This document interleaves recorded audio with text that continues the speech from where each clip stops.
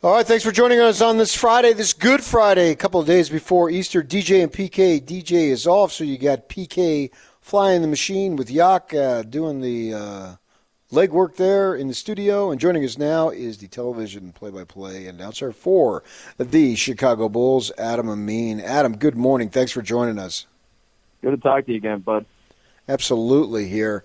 So my first question for you as far as the Bulls go, going big picture, it seems like, except, maybe for the Derrick Rose time, that this franchise has been in a rebuild for a good long while now.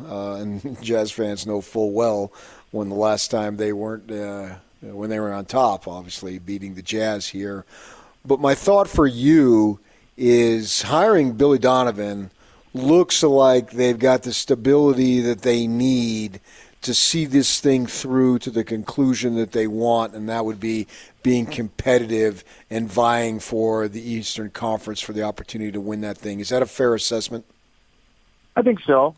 Based on early returns, and again, I know the record isn't overly impressive, and I'm not asking anybody to look at just the record, especially in year one.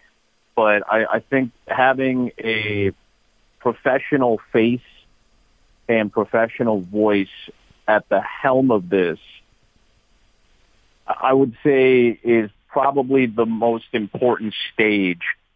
If the Bulls get to a point where they like you just described, where they're back at a point of competitiveness, contention, to make a deep run in the playoffs, I think the hiring of Billy will probably be one of the first, maybe not the first, but one of the first moves that is looked at as a major, stepping stone for it, or a real launch point for where this organization wants to go. And it was the type of move that needed to happen. Like I said, it's a professional voice and professional face that is the right demeanor to steer and navigate through some of the pitfalls that a team in the current iteration that the Bulls are in will deal with. Whether it's growing pains of young players, whether it's, for this particular team trying to figure out lineup combinations on the fly during the midst of a really tough stretch. I think this is the right guy, the right type of demeanor that you need, especially compared to where the previous regime was, and the front office and the coaching staff with the overhaul that they went through over the last 12 months were probably necessary steps in order to get this team in the right direction as to where it needs to go. Yeah, because that's what I think about. Obviously we follow the Jazz, and DJ and I have been doing this radio show for 19 years, and we've been through some highs and a little bit of lows. But even during the lows, as they were rebuilding, they had a plan, and they carried out the plan. And the one thing that always bugs me as a follower of professional sports is that you have a plan to rebuild, and then the plan changes, and you rebuild the rebuild without ever rebuilding, if that makes sense. Yeah. It just drives me nuts. So with the Jazz, they stuck with it with Kevin O'Connor transferring to Dennis Lindsey, Quinn Snyder, and they went through the hard times, but they stuck with it. And I think as a fan base, you can appreciate that. And I hadn't seen the Bulls, all these changes, and it's just like you just keep running in place or running backwards. And so I thought it was a coup to get Donovan here, who knows what he's doing. And so let's have a plan and stay with that plan, because if the plan is sound, you can get to where you want to go. I think so too, man. And I would say that, having watched the Jazz over the course of the last probably 5 years, where they've been back to a certain level of competitiveness. They've been competitive in playoff series. They won a series, against LA a few years ago. And I look at this Jazz team now having somebody like Quinn Snyder, who is so connected with Dennis Lindsey, right? Obviously going back to their San Antonio days, and in that system where Quinn basically started his NBA career in San Antonio and has crossed paths with all these guys. I think they have a certain level of loyalty, and they have a certain level of understanding of what one another is capable of. And while those connections aren't as deep for Arturas Karnisovas, Mark Eversley, and then Billy Donovan, their individual connections to one another don't run as deep as, let's say, a Quinn and a Dennis. I think there's a level of respect and understanding there that we're trusting you to do the job that you know how to do at a very high level, and I'm going to trust you that you're going to put my team in the best position talent-wise for me to succeed as a coach and for them to succeed as players. And so far, again, record notwithstanding, because it's, these trades were made in front of one of the toughest stretches of the schedule all year, and now you're dealing with another injury to Zach LaVine with his ankle. It's not going to be easy. You're going to lose games. They lost competitively to Golden State. They lost competitively to Phoenix.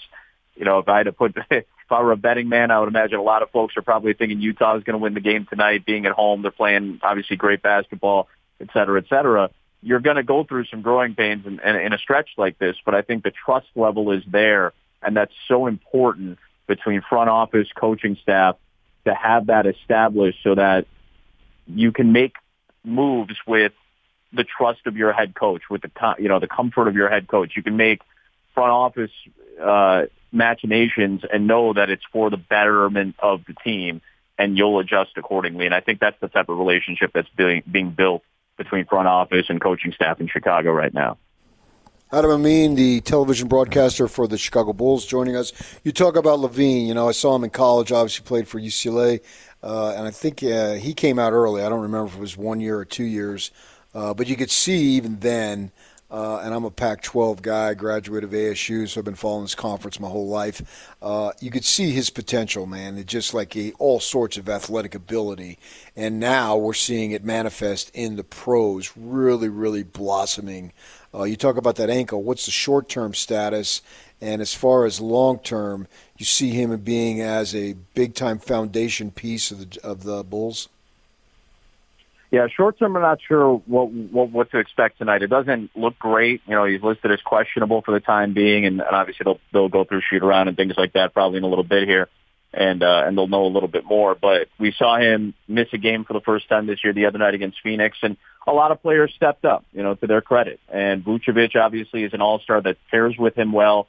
I think the move to get Vucevic at least indicates to me that this front office is willing to build around LaVine. Now, does that mean that LaVine is going to be line item A going forward the rest of however long he's here? I don't necessarily think that's the case. I think if you go out and you're lucky enough to get another superstar, of an all-star caliber, of an all-NBA caliber, then yeah, I think Zach LaVine takes a spot in the passenger seat or in the back seat, and that's fine. I think he's more focused on the winning aspect of it, something he has not done in the NBA between Minnesota and Chicago. I think he's won over a lot of people. I don't know if this new front office was completely sold on LaVine when they first came in and began to evaluate. And I think he's done a lot of things this year through showing his work ethic, through leadership, through obviously his play, that has proven to this front office that he is somebody worth building around. Whether he's the centerpiece or not, having him as a core member of a group going forward, I think, is a viable option because he's earned it. I agree with you. He's a one and done, by the way, at UCLA, and we all saw that with how much he got up, how fast he was, how quick his first step was. Obviously, the dunk contest champion and the ability to get above the rim and all that is there, but he's improved as a shooter. He's improved as a passer. He's an elite scorer when he's healthy, truly an elite shot maker in this league. He's not Lillard, he's not the tops of the tops, but he's up there. I think he's in the conversation at the very least in terms of shot making ability. So I think he's proven that he's a worthy piece to build around as a fundamental core piece to try to build around to try to work towards another, a deep playoff run, I think is probably the best way to phrase it right now. So I have a Wooden Award vote, so I really try to follow college basketball as much as I can, and I want to stay in the conference of champions, as Bill Walton would say. And you got Markkanen, obviously. He was a one-and-doner here at Arizona. The Utes thought he was going to come because of the Hano Menela connection, but anyway, he goes to Arizona. And I was impressed with him. in Arizona. He's just a young pup back then, and I can see why he was a high pick. I think he was like the 6th or 7th pick of the draft. We really focus in on the Jazz on our show, obviously, and I watched that game when they played the Jazz. I think it was almost 2 weeks ago or so, and he didn't have a good game. I don't want to go crazy because it's one singular game, but I'm wondering, and he's only 23 years old. I think he turns 24 next month, so he's still got some time. But you talk about a foundation piece, and I sort of thought that he would be one for the Bulls, and that they can, maybe not the piece, but a central figure in the team winning. I have my doubts a little bit, but it's from a distance, and I'm just looking at box scores. There seems to be a level of inconsistency in and out of the lineup. Do you believe that he's a critical piece of a team that can be a contender in the East, obviously with the Bulls? I think he can. I think there's enough evidence to me in flashes that prove that he can be a foundational piece. His scoring and his efficiency this year is the best it's been in his 4 years in the NBA. He's had career-high shooting numbers. We've seen flashes of him be much more aggressive this year, and I think Billy Donovan has kind of implored him to drive the ball. You're tall and you're strong. Play like it. You can play out of the post if you want to, but we know his prowess as a shooter. We know he has ability to drive the basketball and play above the rim a little bit and to get a little bit nasty. But here's where the crux of the issue is. He hasn't been healthy. Played 68 games as a rookie. Played 52 games the year after. He played 50 games last year out of a 65-game schedule, and he's been on the shelf twice this year. He's only played 26 games. So one of the concerns is, can he stay healthy? And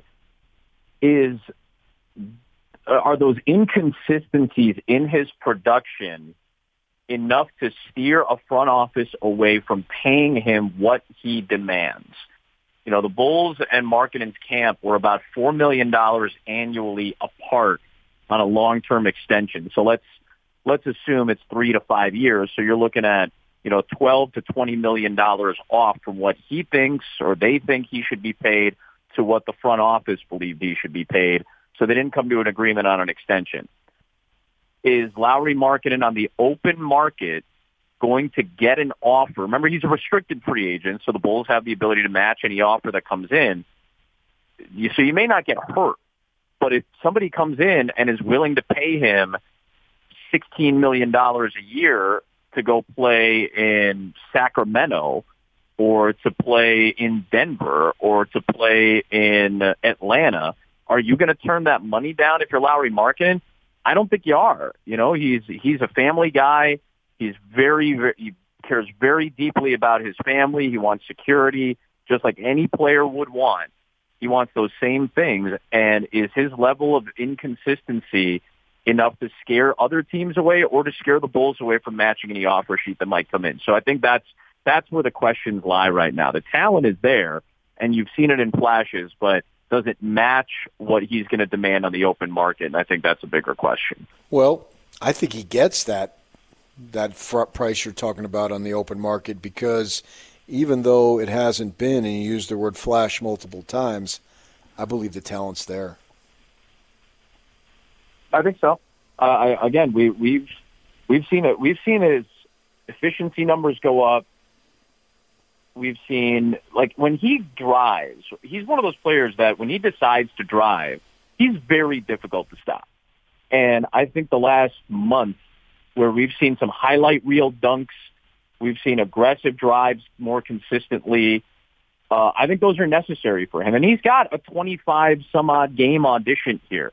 And I don't like referring to guys auditioning because I don't think that's fair to what their talent level is and how good they can be. It doesn't speak to their potential.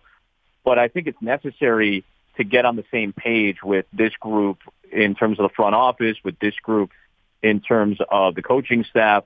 I think it is important for him. And if he realizes that, then he's going to make it very difficult for the Bulls to let him go. And he is going to secure himself a nice contract somewhere else, if not in Chicago, if these next 25 games go the way that his potential can dictate. Chicago Bulls broadcaster Adam Amin joining us. Now, I understand you're still, we knew you from ESPN and you've moved over. You're going to be doing baseball games for Fox. Is that correct? Yeah, going into year 2 with the guys at Fox. So looking forward to that. And it's not going to be until the season is over. You're going to be doing them now. Oh yeah, I mean we got our first games tomorrow. It's Rockies and Dodgers out of the gate. So we're getting right back to it, and excited to have opening day back yesterday. Absolutely, man. The Dodgers and Padres. Who you got there? I still look at this pitching staff with its depth and with its bullpen plan. On paper, I think the Dodgers have a real shot again to make a deep run. And obviously, anything can happen in this playoff format, but I think they have a real opportunity to make a deep run. I thought the Padres made a lot of good moves in terms of their pitching staff, bringing in Darvish and kind of building the depth of their rotation, which they tried to do last year, but dealt with a lot of injury issues late in the season and into the playoffs. So I think that hurt them a little bit. But they've got offensive depth, got young stars across their lineup. They've got Machado locked up. They've got Tatis locked up. They've got a young guy in Cronenworth who had a great season last year as a rookie. I think there's enough there to make that interesting again. But I still feel like on paper, based on what the Dodgers brought in with Bauer, with what their bullpen and kind of piggyback plan could end up looking like, I still feel like on paper they've got a good opportunity. Although, again, who knows what happens if Bellinger's home run becomes a home run yesterday? Who knows what happens in that game? Credit to the Rockies, who have heard a lot of noise, I think, in the last few months after dealing Arenado away. And I think they've got a little bit of a chip on their shoulder. Well, the way I look at it, if Trevor Bauer is your third starter, you got a pretty good team. Yeah, that's decent. You got Kershaw, who didn't have a great outing yesterday, which is rare for opening day, but I'm not worried about Kershaw. You got Kershaw, you got Bauer, you got Buehler, you got Price if you need him, you got Arias. Like that's a very deep staff right now. Yeah. Well, have fun calling the game, and then also the baseball. We enjoy you coming on, like your work, and thank you for joining us on this morning. Always a pleasure, my man. Appreciate you. All right, that's Adam Amin, broadcasters, does the television for the Chicago Bulls, and that also does baseball. I look at the Bulls as sort of where the Jazz were a few years back when they undertook this rebuilding project. And that's one thing I want to harp on. You've got to have a plan to know what you're doing and stick with it, man. And if you do it, I believe you can get the results that the Jazz are now obviously getting because they stuck with the plan. They didn't rebuild the rebuild, and away they've gone, and now they got the best record in the league, expected to win tonight. Stay with us. We'll tell you what you missed.